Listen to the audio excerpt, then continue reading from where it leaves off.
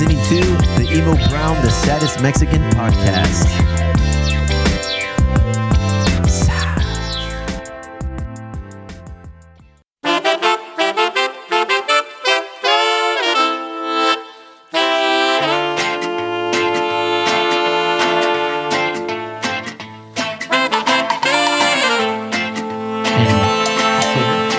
October started in March. Blink of an eye, 7 months have passed us, and It's crazy. here we are. It's crazy. Ladies and gentlemen, estamos aquí with another South Bay leader, a legend, a man of many hats, a police officer, a teacher, former mayor of Chula Vista, current council member, up for re-election, doing his thing. You might have seen his name all over the place in the South Bay. Señor Steve Padilla. Welcome, brother.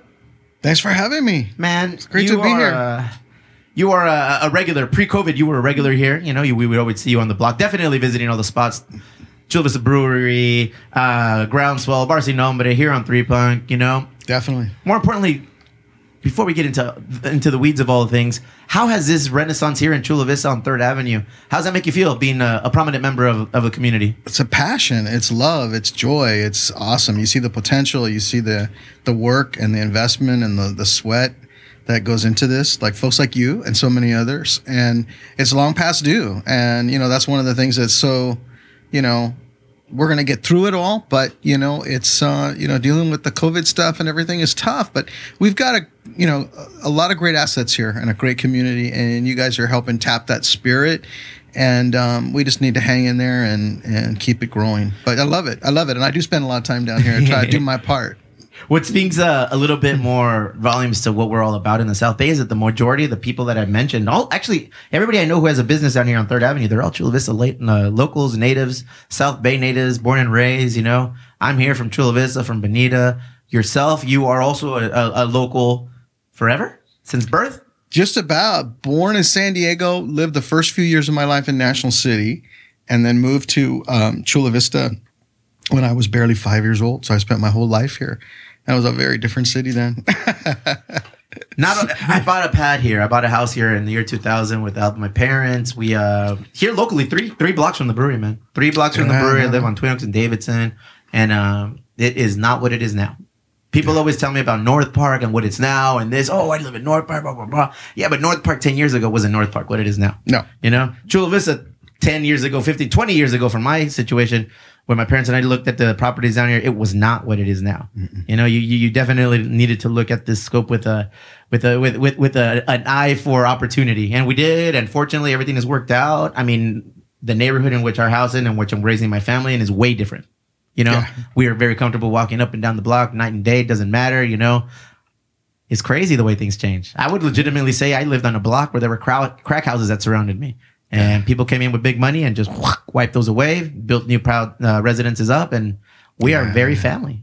I moved from East Lake to over here. I just didn't want to raise our kids out in East Lake. In East Chula Vista rather. It's like there's no community. Nadie se habla. And like everybody walks with their head down. They go from their garage out into their garage. Everything closes, and it's like this isn't like neighborhood. This isn't like community. Everything is just like boom, boom, boom, quick and unappealing. Yeah, people need to be better integrated, man, I mean, socially, and you know, they need to find those networks and those connections, and it's hard sometimes in those really suburban kind of settings. You're a man of many networks, dude. Hell, You're in every network. Brother. There's no network I've looked into that Padilla last name is not located in. I was like, Jesus Christ, how does this guy find the time to do all this?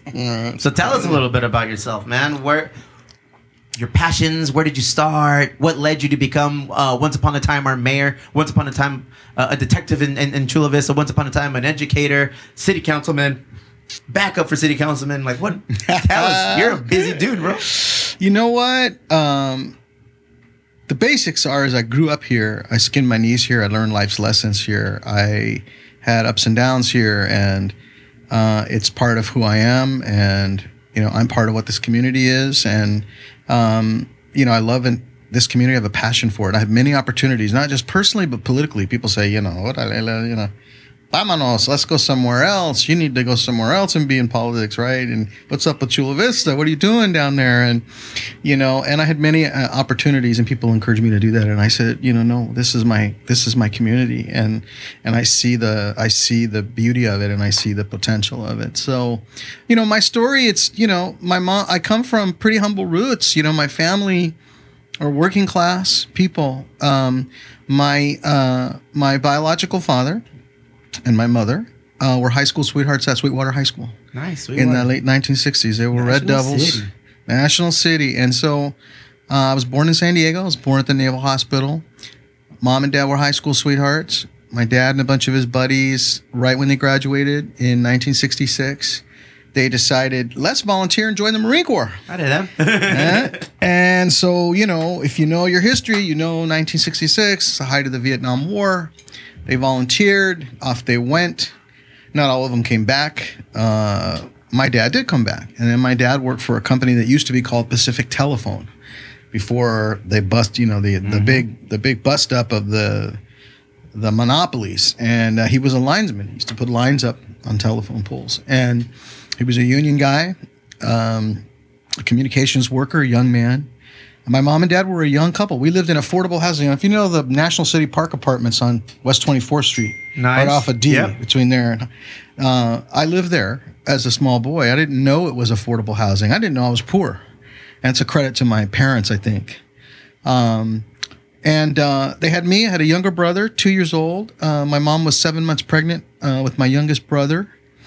And my dad was killed in an automobile accident. And my mom was, 7 months pregnant. And I can remember that experience and that night like it was yesterday. Today it's very vivid still.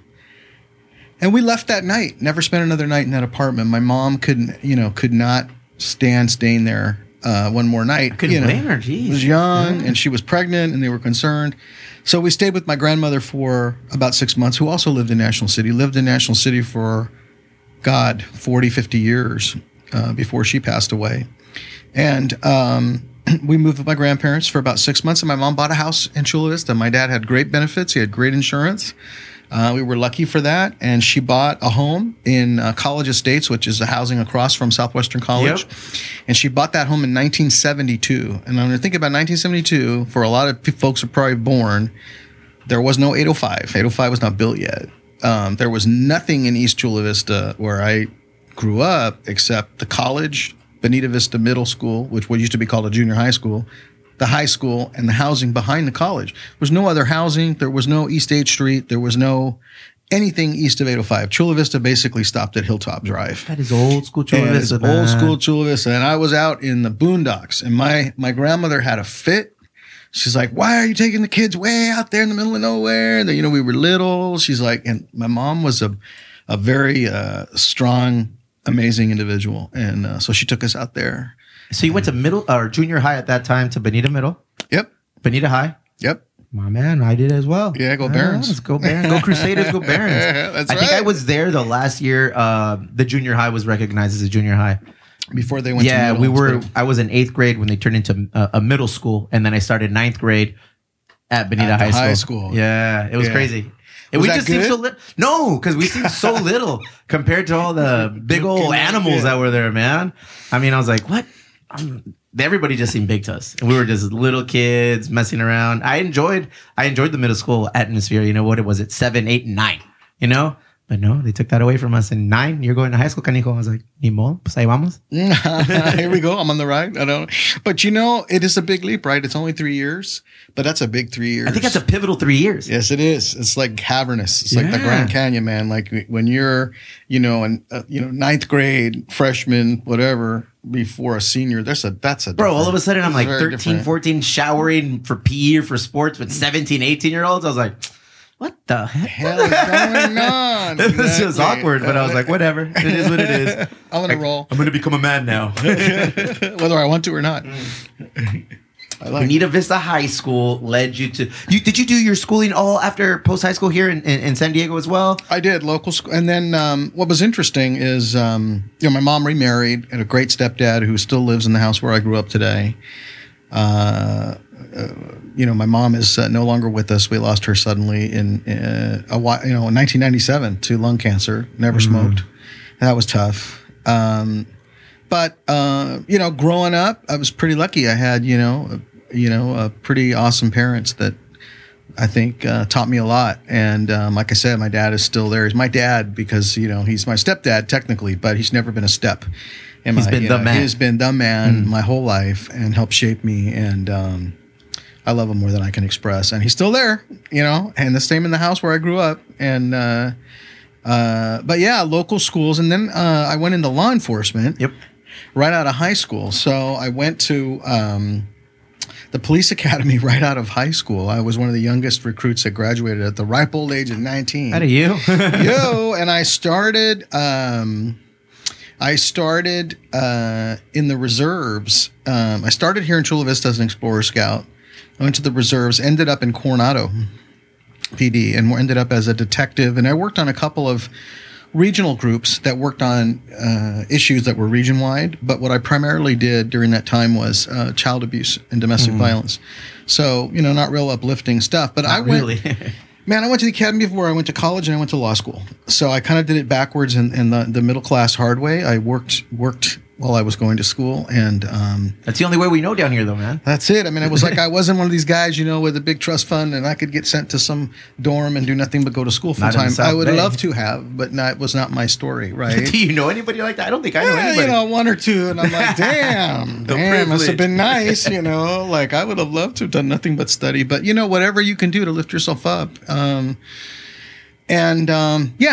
So worn a lot of hats, done a lot. What led you to the law enforcement from high school? Was that like this is the only opportunity I currently have. I don't really want to go to college yet. I want to take some time off. I want to start a career in law enforcement and see where that takes me. Well, you think, I tell people I'm great. First of all, I think a lot of people that work in law enforcement are wonderful people, salt of the earth. They do a very difficult job. Trust me, a very thankless job.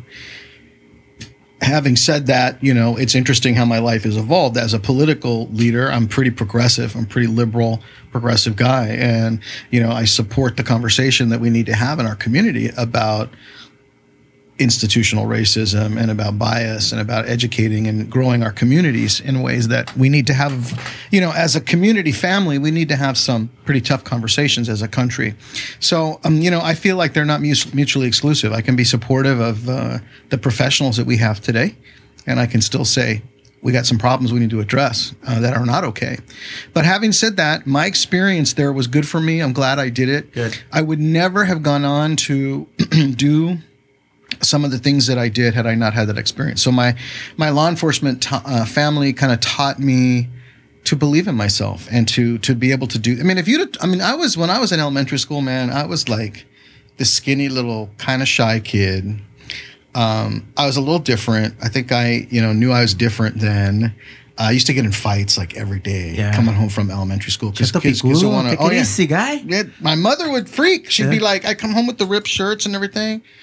And she would, it was just ridiculous. I was in it. But if you'd have told me when I was that age, well, you're going to be a police officer, you're going to be arresting people twice your size, you are going to be a politician someday, you're going to give speeches in front of thousands of people, I would have peed my pants. I would have said, you crazy. So what I learned in that experience was I learned a lot about the world. I learned about people. I learned about myself, and I did some things I never thought I could do. And so I'm grateful to that experience, and it was a rewarding experience. But I always knew going in, it was something I wanted to do for a period of time, but it wasn't something I wanted to make a career. So it was a temporary fix for the ultimate goal. Yeah, I didn't know what the ultimate goal was. I just knew that it took me a long time to really gain self-confidence. It took me to be in high school. Did you get that? Did you obtain that through your experiences in being in law enforcement? Yeah, it helped a lot. Nice. So it helped a lot. What was the path that you took in law enforcement? You were obviously in the academy, and from there you jumped into domestic abuse. Started out in patrol division and did some professional development and training around investigations and forensics and dealing with sexual assault, dealing with child abuse, dealing with the dynamics around domestic violence. All of the dark. So the dark stuff, yeah, some of it, So I did everything, and even in a tiny little town like Coronado, vacation spot, beautiful, great place to go to the beach. So usually the towns that have the most hype, my man. Dude, let me tell you, like everything from traffic tickets to homicide, I saw it all, and everything in between. Because when you got money, where there's money, there's corruption. There's corruption. There's other problems. There's interesting seedy behavior, things going on. Yeah, and it was a trip. Yeah. A couple times, if it wasn't for the universe, man, I did not almost come home. So a couple times. You were in Coronado. And then from there, you decided to take another jump. Another hat was Crazy needed. Boy. What was the next jump from being in law enforcement in Coronado? Well, I always knew I wanted to study law, and I always knew that I was a total nerd about politics and stuff. Because growing up, like I had it around the table, right? Like my dad was born and raised in San Diego. He worked in the title industry, so he worked on development projects and worked with builders and stuff. He did some work on Petco Park. Well-connected man. Yeah, my dad's signature is on some topping out beams on some of the buildings downtown, and he worked in that industry for a long time. And he was like an old school, like business Republican dude, right? Like not like out there crazy right wing type, but just like I'm a business type guy, and I like lower taxes, and I like smaller government, and I'm like an old fashioned Republican dude. My mom was born in Massachusetts, and her family, like the hardcore Democrat, progressive union people, right? Kennedy States, same kind of ideals. Exactly, and the dinner table, man. Sometimes my dad would like start these discussions with us. No. And he would take a position just to make us defend our position. Like he didn't necessarily believe what he was arguing, but he wanted to see how we argued, right? Good. So I grew up around that kind of stuff. And my mom sometimes would be funny. She'd be like, knock it off. Shut up. This is the dinner table. Stop it.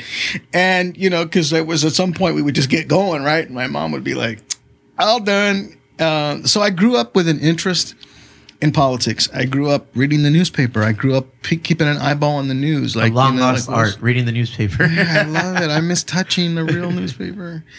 So I wanted to get involved. I think partly as a kid, it's what appealed to me to experience the law enforcement thing. Because then when I was very young, I thought, I don't want to sit around in an office all day. I want to be out where the action is, right? Of course, when you're young, you're like, you don't understand. Some of that action could be pretty scary, dangerous, and and there was a lot more for me to learn and do. So I got involved in politics pretty early. So I went to school, studied law, I stayed in the PD, and there was a lot going on in my life. My daughter was pretty young. I was on boards and commissions here in Chula Vista. Busy guy. Board of Ethics, Safety Commission, stuff like that. And then I decided to run. Oh, God, now you're going to know how I'm really old. I ran for office the first time in 1994. And I was 1994. 94. I was in my very early 20s. What position were you trying to hold at that time? I ran for city council here in Chula Vista. Now, a little background on that position. I always hear the term city council thrown around. I know what it is now, but I know a lot of our listeners probably don't know. What exactly is the role, the position of a city council member here in the city of Chula Vista? Ooh, well, Chula Vista has its own government and its own constitution, basically. It's what we call a charter city, which means it has its own constitution. Mm-hmm. It doesn't just follow the laws of the state of California, how it runs itself, but it has its own charter. And that charter is our constitution, and it sets up our government. The council is basically like our Congress or state legislature. The council legislates, and the council sets policy.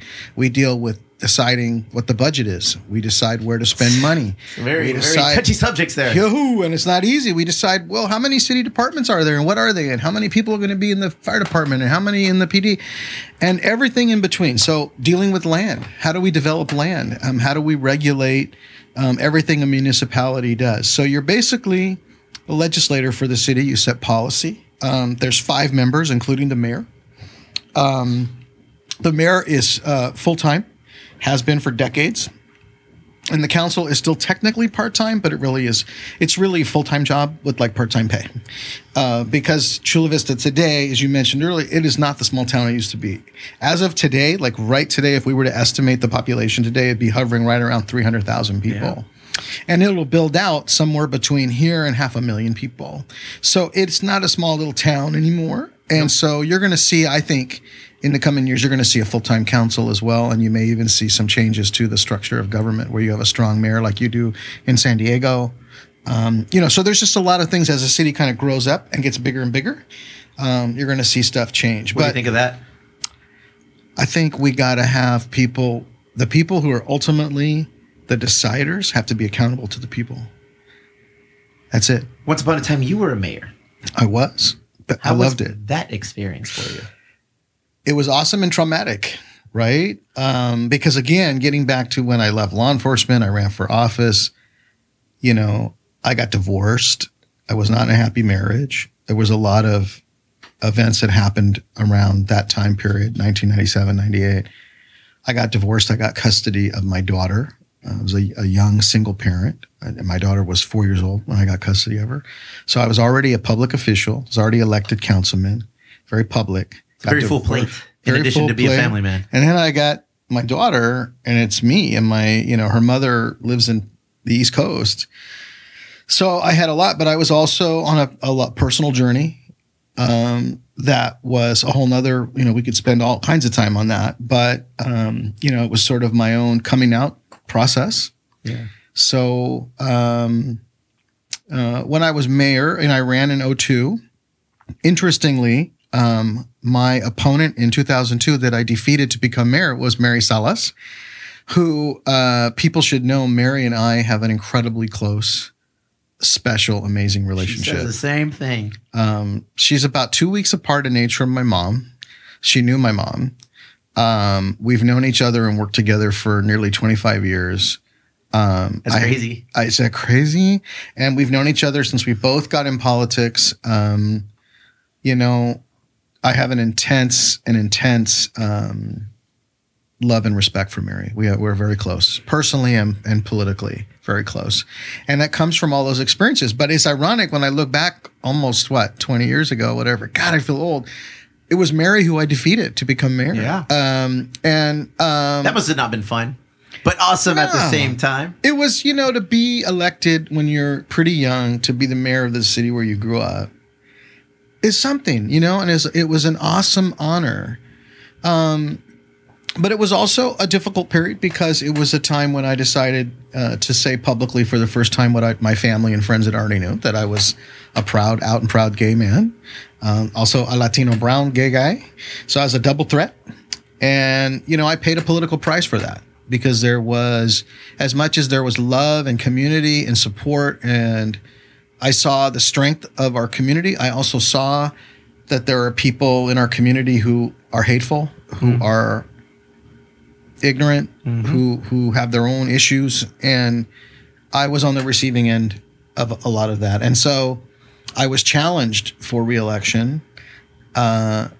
Things that I did, some good, some not so good, were made into even bigger issues because of who I was. People were looking for a cover to say, I don't like that guy. Now, they knew they couldn't say out loud, I don't like that guy because he's gay, Correct. or I'm not going to vote for him because he's gay. But if you give me something to hang my hat on, I might just make that up and say that's the reason why. That's the reason I'm going in on him. And so you went from overnight being this kind of rising star with a future, right? A political future. Could do no wrong, Yeah, right? for Like sure. this rising guy. And then then- all of a sudden, you can't do nothing right. Like every little thing you do is a problem and is wrong and is a mistake. And it was just it was like a waterfall of negativity. And it was very personal. I got threats. I got crazy. I had guys showing up in my lobby with a gun and a cereal box. I had people making, just crazy people showing up. And so it wasn't just a political challenge. It became personal. It was very personal, Yes. and it was very painful. And I lost, People, it's very hard for people to understand that San Diego historically is very conservative. Chula Vista even more so. We for better or for worse, we're big, but we still sometimes have those small town mentalities, which makes us in turn very conservative with the things we do. Still here, Chula Vista, regardless of the demographic that builds us up, I see it. I'm a business owner here. I'm out and about. I see what's going on. Yeah. I come across a lot of things that make me like, what the fuck's going on here? What's really going on here? But I'd like to say that there's progress. We've been moving forward, especially with all the social, like almost like a revolution that's gone on during the pandemic. you almost want to think things are teetering towards the positive side of things, but it's crazy that people still don't realize how conservative of a town San Diego is, and within that spectrum, Chula Vista.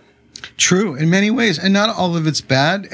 But I will say this: what I've also learned is, Dr. King said something like, "The arc of the moral universe is long, but it bends towards justice." Mm-hmm. And it's true. I went through hell. For me, I wasn't a wealthy guy playing politics as a hobby. It wasn't like I had a bunch of money stashed away. I had a business built up that if I lost my race for my job, then I'll just go back to doing, no problem. I'm just one of your typical backup plan number two. Here's my six-figure backup plan. Here's my six-figure. No. It was, it was a fall that was hard and far. And, I went through a very difficult time it took me a decade to rebuild my life and to rebuild my career. And I went through some very difficult, hard times. Which leads us to the next question is, what prompts people to jump into politics, especially local small town politics, where it's like, you see the presidential election and everything that they go through, and even like on a much larger scale, like here in California, rather, like senators or whatever, governors. It seems that it's more cutthroat at a more smaller community-based level, like here in Chula Vista. I haven't seen so much mudslinging since I really got my finger on the pulse of local politics here, man. I'm like, holy crap, these people are really going at each other. At some point, it's no longer, like you said, it's no longer political. They're going at each other, and it's personal. It can get more personal, I think, in smaller circles when people particularly have a smaller mindset or the political community is small. You may have a big city, but you have, a much tighter group of people that are really active politically in the community. So it's like a smaller community, right? And it can get very personal and it can get crazy. And I think it's unfortunate. And I think we have to do our part to try to reverse that. I think we all have a responsibility to, and I think, frankly, not to be partisan here, but I think it's been made even worse in the last few years. Oh, for sure. And starting at the top. And I think that, there's an old Italian saying, when the fish rots, it stinks from the head, right? And I think that when the top, that head is smelling right now. Smelling like, what? And they're sending out a vibe and an attitude and setting the wrong example. It's amazing how that trickles on down to the whole society. And we're seeing that now, where people are just angry and pissed, never mind the pandemic, and people are at each other's throats. And it's sad. I think this leadership has appealed on purpose in a cynical way to the worst in people on purpose and continues to do so. But in my own opinion, I think he's in for a big rude awakening come November 3rd. Because I think the country's over it. 2 weeks away, my man. How crazy is that? I can't wait. That is crazy that it's just kind of crazy. The whole pandemic has been like a 2-week ordeal. I was talking to my boys last week and I was like, it went from 1 week, we're getting shut down. And then all of a sudden, here we are voting for a new president. It's like, holy crap, that thing's elevated rather quickly. And I'll bet for you guys, in some ways, it seems like both a long time, like an eternity, but also.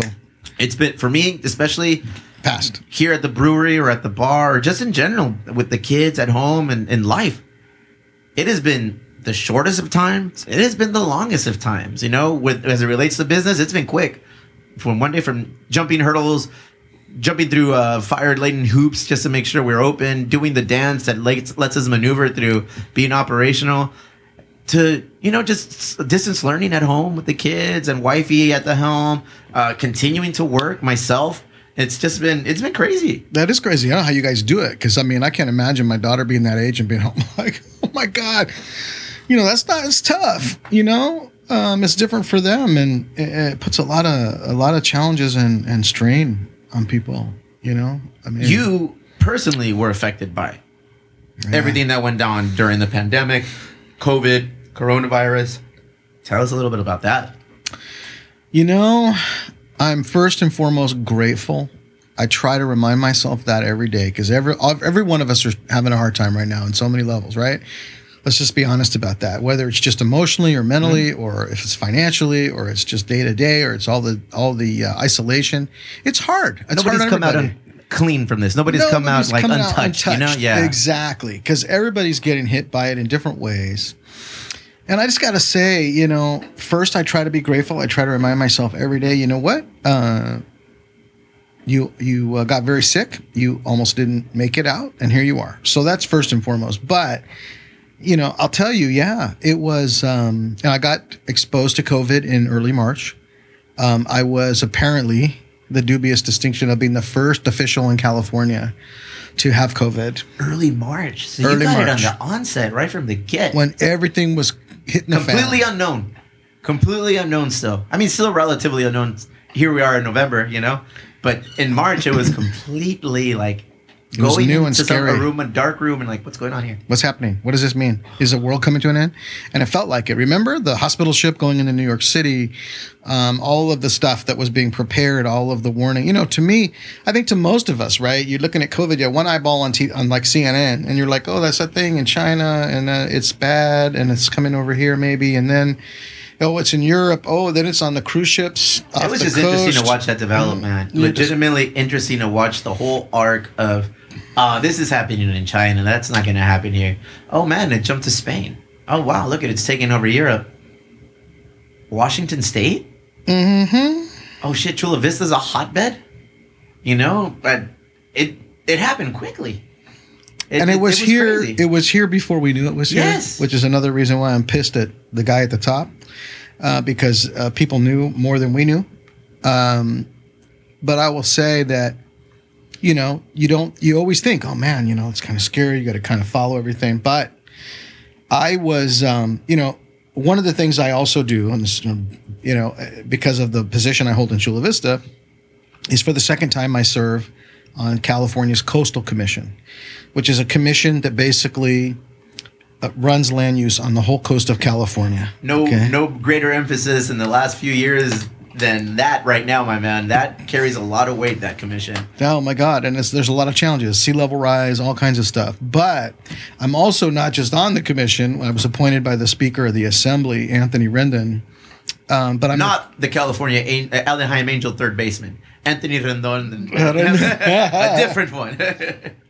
Although he's a fan, and he is out of LA, and he's a good guy.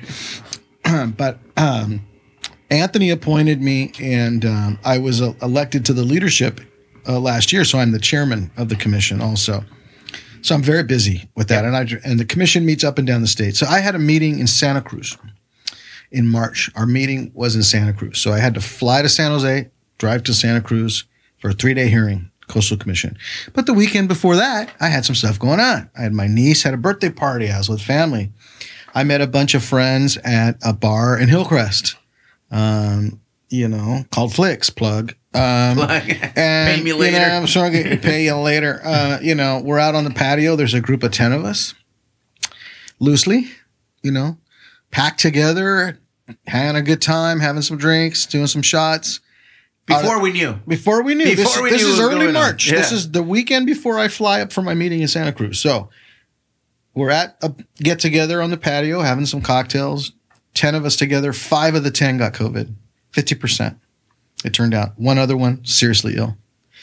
So that was a trip. Then on Sunday, there was a big political brunch in La Jolla for an organization called Victory Fund. Victory Fund is a national organization that supports LGBTQ candidates, puts money behind them, kind of cultivates them, trains them, gets young people involved in the political process. So I was out with some friends, the 10 friends, half of which got COVID later. So that's suspect number 1, right? Then Sunday, I'm at this brunch and we're having a buffet and everybody's huggy kissy and we're all like the program and right? Clueless. Then I fly to San Jose Airport. Oh, by the way, I found out the same day I flew through San Jose Airport, the TSA guys at the airport, they all tested positive for COVID. So, dude, it was like I was trying to catch this almost without knowing it, right? You were chasing it. I was chasing this bug and I didn't mean to. And so I fly up to my hearing in Santa Cruz and like Wednesday goes okay. I'm like getting little snivels, I'm like a little teeny in the back of my head. I'm like, I hope there's nothing going on like China thing, oh my God. And, but obviously I have some mild asthma. I have allergies all my life. I'm like, but by Thursday afternoon, finish my hearing, I'm starting to feel like shit. I'm feeling like shit. And so I go to my hotel and right about that same time, everything's hitting the fan. Like the news is like, it's here. Doomsday. They're going to shut stuff down. One day to the next. Gavin's winding up, he's going to do something. Like I knew, and I'm like, oh no. And I stayed in even the hotel, they wouldn't do, all of a sudden they stopped room service. They're like, oh no, we're not coming to your room. You want some food? You got to come down here. So I'm like, totally like fever. I'm starting to feel like crap. I go downstairs to get my like meal to go. I stay in my room. The hearing is Wednesday, Thursday, Friday. Coastal meets 3 full days for hearings, at least a month. I called one of my colleagues from bed Friday morning and I said, take the hearing. I'm flying back to San Diego. And Tony Cruz, who's my staff, one of my staff guys here in Chula Vista, was with me for the hearing, and we went to the airport. I sat in the back seat while he drove. We got to the airport and I flew. Because still at that point, we didn't know what the proper protocol I was hoping, man, I had the flu. Can you imagine hoping you have the flu? Like, God, I hope I had the flu. So I get home. So now it's like Friday afternoon. The next day, Saturday, I start having really high fever, like 103, almost 104. Now, for an adult, that's a dangerous fever. Chills, all the fever symptoms, all the symptoms. I'm like, oh, damn it, right? So I call my doctors and I'm like, hey, this is what I'm experiencing. Oh, by the way, I just flew through the San Jose airport. And of course, that flagged it for them. They're like, oh, really? You were at San Jose? Because right then, everybody was focused on all the TSA agents, had all exposed a bunch of people. Little did I know, I also had 2 other events that I probably could have got it at too. Yeah, for sure. But they said, get your ass in here. Like, within so many hours, you need to get tested. They worked me up in the ER. So I drove up to La Jolla, up to UCSD Health, which is what I belong to. I went up to the hospital up there, and they tested me, and they said, well, we're going to do these tests. We're going to send you home, blah, blah, blah.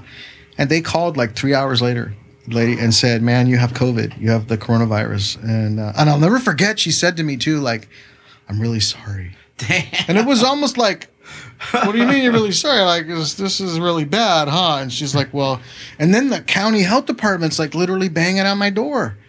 They're trying to, like, we got to register. Here's an order. They have to have a written order from the county. You will stay your ass indoors. You will quarantine for 2 weeks. It was creepy, and I just kept feeling weird. I went to the ER 3 times. Jesus. Over the next 3 days. Each time they sent me home because my oxygen levels, the little thing they put on your finger where they register, it has to be between like 95 and 100% to be normal. They said, why don't you go buy one of those little things? So my son-in-law bought me one. They were still selling them then. Avoid coming in here unless this drips below 95. If this starts dropping, then give us a call, because then you could have a problem. And of course, in my case, that's what began to happen. And I started having difficulty breathing. My fever, I could take all the, Tylenol in the world, and the fever was still through the roof. I was having so bad chills that my teeth were chattering. I would lay in bed at night and my whole body just couldn't stop shaking. And then the OSATs started dropping. Like, they were down to 92, 91, So I called them and they said, you need to come in right away. And I remember when I got to the hospital, it was late on a Tuesday night. It was the following Tuesday. I could barely walk into the ER. I mean, I would take a few steps and I'd stop, and I just struggled to breathe. So I got there. They were ready for me. They brought me in. So I was admitted to the hospital late Tuesday night, right before midnight that Tuesday. And within 48 hours, I was in intensive care and I was intubated. And they told me, if your oxygen keeps dropping and we keep turning up your oxygen, because they had me on supplemental oxygen stuff. They said, look, what's going on is your body is taking every ounce of energy it has, and it's using all that energy just to struggle to breathe. And it has no energy left over to fight the virus. Yeah. Okay. So what we might need to do, because there's no cure. There's no therapy. Everything's experimental. In my case, I was getting what is called acute respiratory distress syndrome. What does that mean? In simple terms, it means I was in single organ failure. That means my lungs were failing on me. And that if they didn't find a way to breathe for me very quickly, other organs would shut down and I would die. And they politely told me that. And I don't remember the 24 hours really before being brought to the ICU, or I have little snippets. I remember talking to my daughter. I remember wanting the doctors to talk to her because I remember the specialist coming in and saying, okay, I think we're going to need to put you on a ventilator, which you don't want to do. And thank God I didn't know the stats at the time, because they're not good stats about survival rates. Well, yeah, I seen the one thing we all learn watching the news, for better or for worse, is that, the last thing you want to do is get put on a ventilator. Because once you're on a ventilator, there's no guarantee that you were going to be able to recover and come back and, Exactly. get back up on your own 2 feet. Exactly. And so that time came, and people asked me, what was that like? And it was, I could process it intellectually.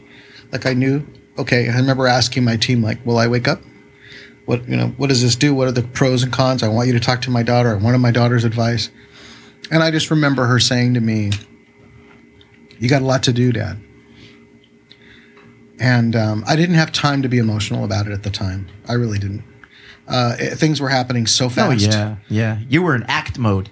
You were in like, okay, what do I got to do to get from Tuesday to Wednesday to Thursday? You weren't in like, woe is me. No, hell no. No time for that. You know what? My daughter is everything to me, and she's going to be married.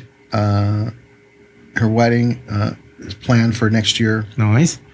And you know what? I just knew no matter what the hell happened, I was going to walk that girl down the aisle. And that was where my head was at. Like, okay, what do we got to do next? Like, okay, we got to rock this for a while. Okay, let's do it. Mm-hmm. That's where my head was. I wasn't scared for myself but I remember the moment. I had You're too busy to be scared, man. Dude. But I remember them coming in all of a sudden, because I'm kind of out of it already, because they were already sedating me a little bit. And all of a sudden there's people walking in with all this equipment and everything. And I remember kind of being like startled and like a little bit, a little scared in that moment. Like when they came in, I'm like, we're doing this now? Like now? And they're like, yeah, now. And that was it. And, when you're intubated, so I was on a ventilator for 11 days. I was in ICU for almost 14. I did have some conscious awareness at intervals when I was on the ventilator. It's a trip. They give you some heavy duty drugs, man. You have some interesting hallucinations. And I had some trippy hallucinations, because it's like a blend of the reality that your brain is taking in, your surroundings, and then your brain like makes the rest of the shit up, right? Because you're on all these drugs, right? Because they basically put you in a coma, a drug-induced coma. And for 11 days. 11 days. When I came out finally, when they finally extubated me, and I was kind of oriented in the ICU after, and they first told me I was on that thing for 11 days, I was like, what's happened? What?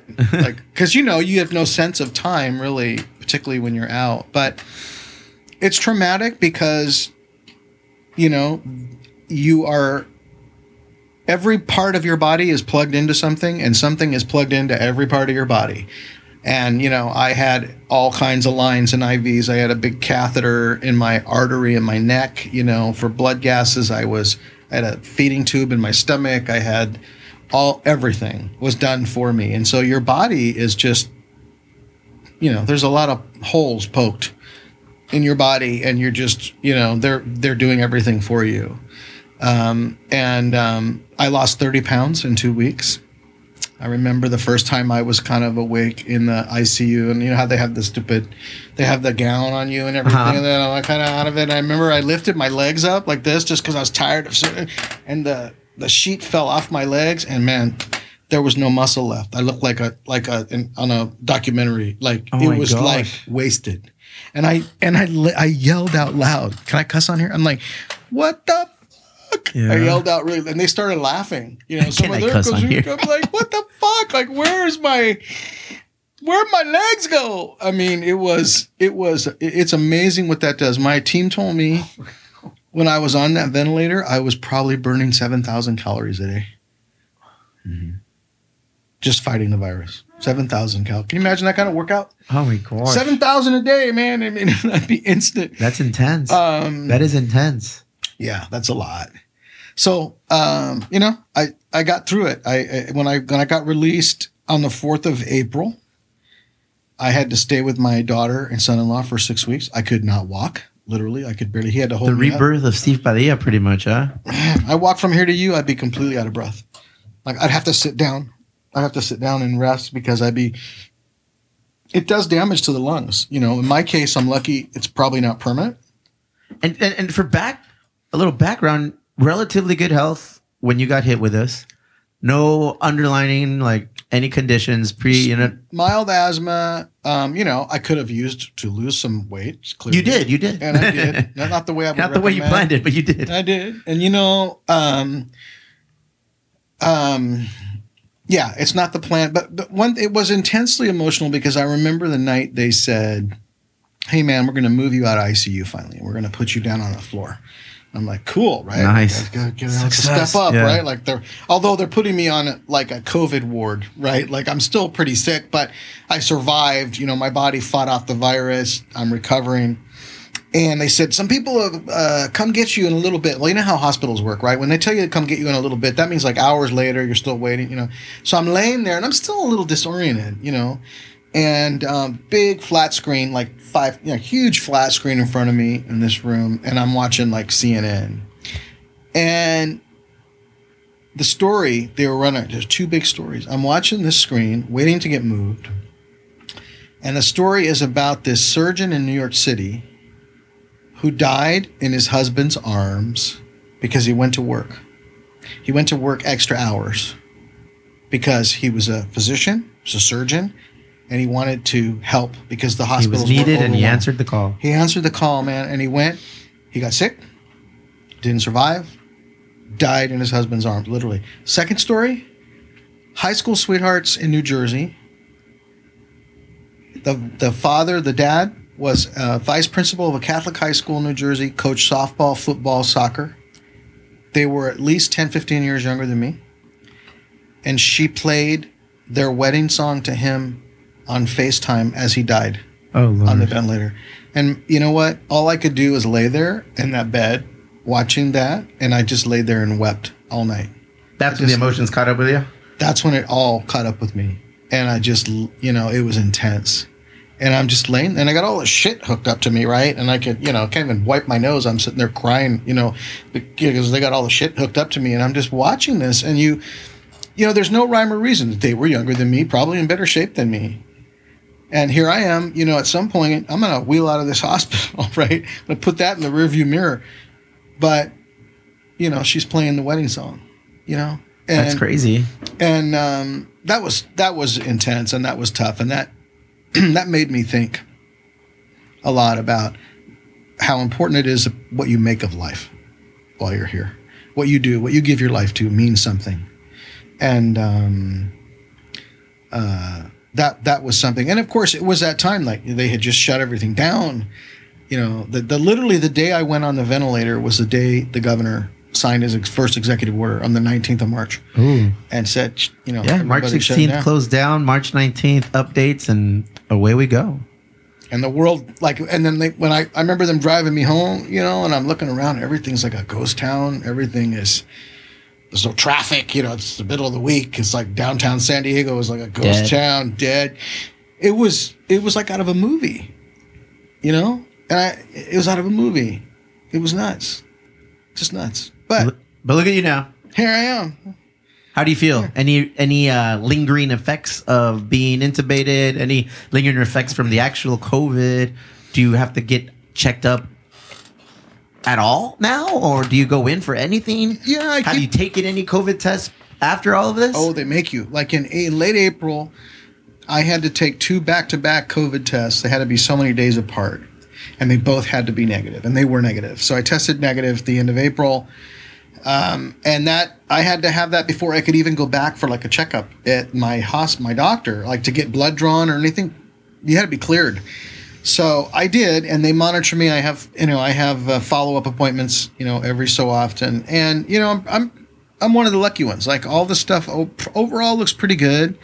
No lingering effects. There's some scarring in my lungs from the pneumonia, but they don't think it's going to be a permanent thing. Hinder anything moving forward. Heart stuff looks good. I do have some tingling and numbness in my legs, but they think that's nerve damage from laying down.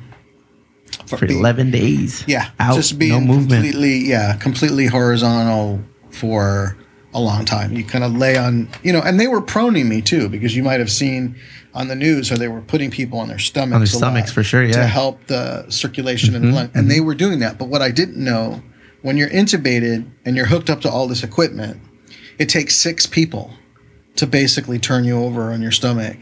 And it's a process. Like they just don't come and flip you over. It's like an hour-long process to just move you. And they were doing that apparently with me every night for a period of time. So they were proning me constantly. And I probably did some nerve damage there a little bit. And that will come back last, they said. That could take a year or more to come back. But overall, man, I do my walk, starting to get back to the gym carefully. It's a little scary.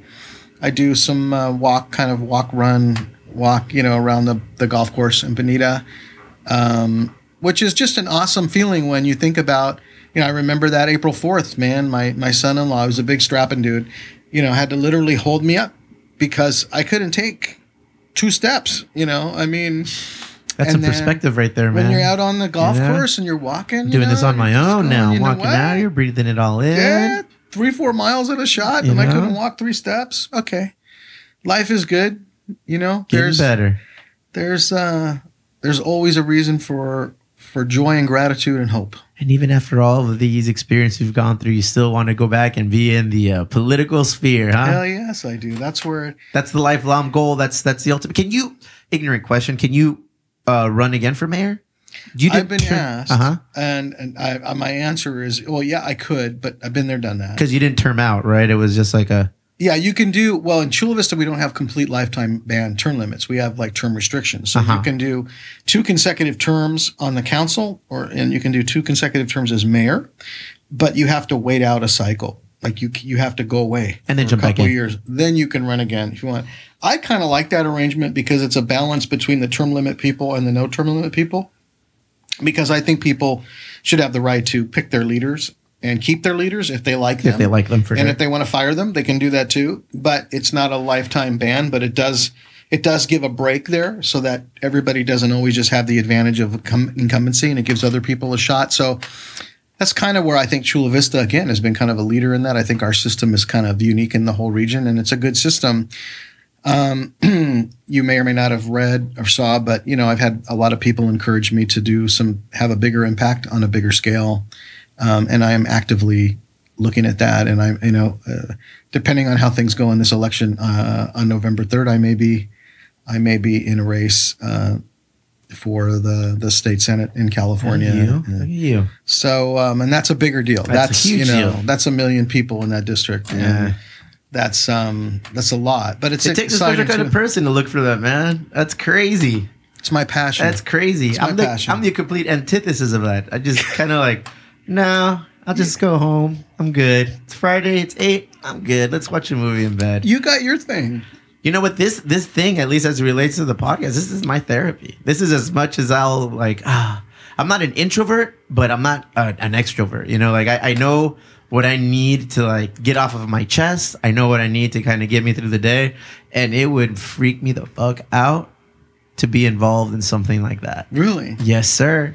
Yes, sir. But you got community around you that people know you, people love you, people respect you, people know. But I'm not on a pedestal. I'm not gonna like voluntarily put myself out there and be like, this is what I have. This is what the views that I would like to share with you. Like that takes courage, man. That's why I tip my cap to you. That a little craziness. A lot of craziness. To all politicians, better for worse, good or bad politicians. A certain like tip of the cap is required on our behalf to be like, man, you guys are going up there. You're showing the guts that we obviously don't have.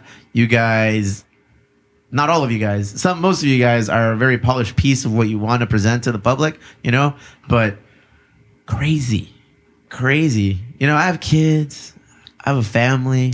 I have these businesses. I would much rather have peace and quiet, my man. But sometimes I envy that, and I think much the same thing sometimes. Like, am I nuts? Like, what am I? Why am I bothering with this? Because sometimes it is a thankless It is a thankless job. It's like no matter what you do, sometimes you just piss somebody off. You're highlighted by the negatives that are surrounding you as opposed to the positives. It takes a lot of positive, a lot of things for you to get accolades or acknowledgments or positive reinforcement. It takes a misstep, a half step that you fuck up on, and it seems like everyone is coming down on you. I see the social media posts, man. You know, I follow you. You guys can't post anything, and I say you guys. I have a couple of people that I know that are actively like in politics and are running for certain seats or positions, and you guys can't post anything without getting flack coming your way. And it's like, hey, what a beautiful day. Oh, really? Blah blah blah blah. I'm like, Jesus Christ, you can't say anything without a group of people just coming at you. I was telling that to Ms. Mary. I was like, Mary, fuck.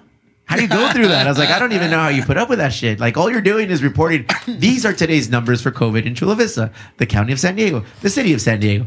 Oh, those numbers are fake. Those numbers, where are you getting those numbers? La, la, la, la, la. Do more. You're doing too much. I'm like, shit. All you said was like, I'm just reporting what happened. This is what's going on. And you gotta, because you gotta empower people with the truth, man. You just can't BS people. You just say, and they may or may not like it. But you got to be out there with the truth so people can be empowered. And the reality is, like, in South Bay, Chula Vista, if you just took our numbers alone, they're not great. There's higher rates of transmission and infection. Here in the South Bay. Here in our zip codes, the 91910s, the 91911s, the 92154s, those for like the last 2-3 months have been steadily increasing. I feel like they've kind of like become plateaued to an extent now, but it's still there. Yeah, it's still there, and we gotta be smart, and we gotta listen to people, and we can still be creative. We'll find a way, but it's gonna be a different way for a while. Yeah, and but this idea that we go out and act stupid on purpose, you're gonna hurt somebody else. Yeah. It might not be you. Yeah. But it might be your grandparent or a friend of a friend or their parents or their grandparents that are vulnerable. And it could kill them. Yeah. Trust me, it could kill them. And so it's just knowledge is power, man. You got to tell people what's going on and empower them to be able to act and to take care of themselves. And if you lie to people, it's just wrong on so many levels. You got to tell them the truth, even if the truth sucks. Yeah. I mean, it's better to face it with the honesty and be like, oh man, we could have done this a long time ago and things would have been okay. You should have just told. It is what it is. It's I don't even want to say water under the bridge, but there's really not much we can do. No, we are where we are. And right. Now we have to adjust. We have to adjust. And we will. There'll be the day. It seems so weird right now to think about the days when things how they were before COVID, right? BC, we call that, before COVID. Yeah, BC, man, that's a good term. BC, I love it. It's a whole different BC. Yeah. Yeah, absolutely. Yeah. Mr. Padilla, thank you for coming in here, man. Hell yes. I know you got a lot more to say. I see it in your face. I feel like you want to talk about. I want to keep bringing you in here as the elections come in. I need a political view on things. So cool. I want to bring you in like when getting close to election day. Give you my analysis. Yeah, because I mean, I've never really been. I enjoy sports. No, I enjoy those things. I really lose myself in those things. Yeah. I enjoy things that require strategy, and it just the more and more I started like paying attention to CNN, to Fox, to MSNBC, to the Young Turks, because I just threw myself in everything. I was like, you know what? If I'm going to learn about politics, I need to find out both spectrums. The far right, the far left, the social liberal, but the fiscally conservative, like everything, So I listen to a lot of podcasts. Yeah. I watch a lot of news sources because I don't ever want to be pigeonholed. Oh, well, that guy only watches this la la la. All he pays attention is da, da, da. No, man. I listen to like a Ben Shapiro podcast, but then I'll listen to the Young Turks podcast. I listen to Joe Rogan, but then I'll just listen to a lot of shit. And ultimately, I think everybody wants us to succeed. I think ultimately everybody's goal is for America to rise above and, we're on top and doing the right thing and all in the right direction. But goddamn, they have different ways of going about it. And that's when I got involved with like paying attention because it's strategy. This is a game. Politics is a fucking game. It's a dance. And there are those who enjoy the dance and those who know the game but can't dance for shit. You know what I mean? Well said. You know, so it's like I see a lot of these people that are involved, like, all right, they put this guy involved because he knows how to dance and he knows the game. But the real, like, Cyrano de Bergerac kind of guys are in the background that are saying, hey, do this, do that. I'm not meant for this stage. I'm not meant for this. This is what you need to do. I'm like, wow. So now, even wifey, like, it's funny, like, we're all about it. Like, I watch it, I'm like, ooh, I'm just, like, tapped in. And now that we have city elections coming up and everything, I was like, oh, now I actually know some of the players involved, you know? And it affects you. Yeah, and it's like, I know what they're about. You know, it's like, some of them, like, they're spouting certain things, and I'm like, man, no, that's not what you're about, you know? And the other was like, oh, this. I'm like, oh, yeah, that person they're genuine about it. That's what they represent. I enjoy it now as much as sports. I love it. Sports won't ultimately help define my family. Local politics does. Absolutely. Local politics puts things into perspective for my kids' schooling, for, you know, financially in the neighborhood, like all of these things, all of these choices and these options that we have to, you know, approach with 100% sincerity and respect. It all comes back to us. Now that I'm older, you know, I see that. It's crazy. So again, I tip my cap for somebody like you that jumps in, takes their role seriously, comes here from the community, has worn all of the hats that I feel like make you very credible when you're up on stage, you know, spouting your rhetoric or you know, like kind of winning the hearts and minds of people. It's like, it takes a lot of fucking balls, and it takes a lot of education and knowledge. It's, you know, it's, for me, it's about the work, man. It's always about, it's a means to an end. Yeah. It's like, what remains to be done? Why should that be what remains to be done? And how do we get it done? And for me, politics is the center of action. It is. It touches everything. Every discipline. If you want to admit it or not, it's in everything. It's in sports. Everything. It's in fucking sports. It's in entertainment. It's in entrepreneurship. It's in your family dynamic. You want to ruin a Christmas dinner, a Thanksgiving dinner? Fucking, don't talk about it, man. Jump in, talk about religion, talk about politics. You know, that'll ruin it all. But yeah, food, brother. Some good Mr. food. Padilla, thank you, brother. I'm happy you're vertical. Thank you. I'm happy you're vertical. I'm happy you have a fucking awesome safety net with your daughter and your son-in-law and everybody that surrounds you. It seems that everybody really takes care of you, protects you, and cares a lot about you. And for that, you're vertical.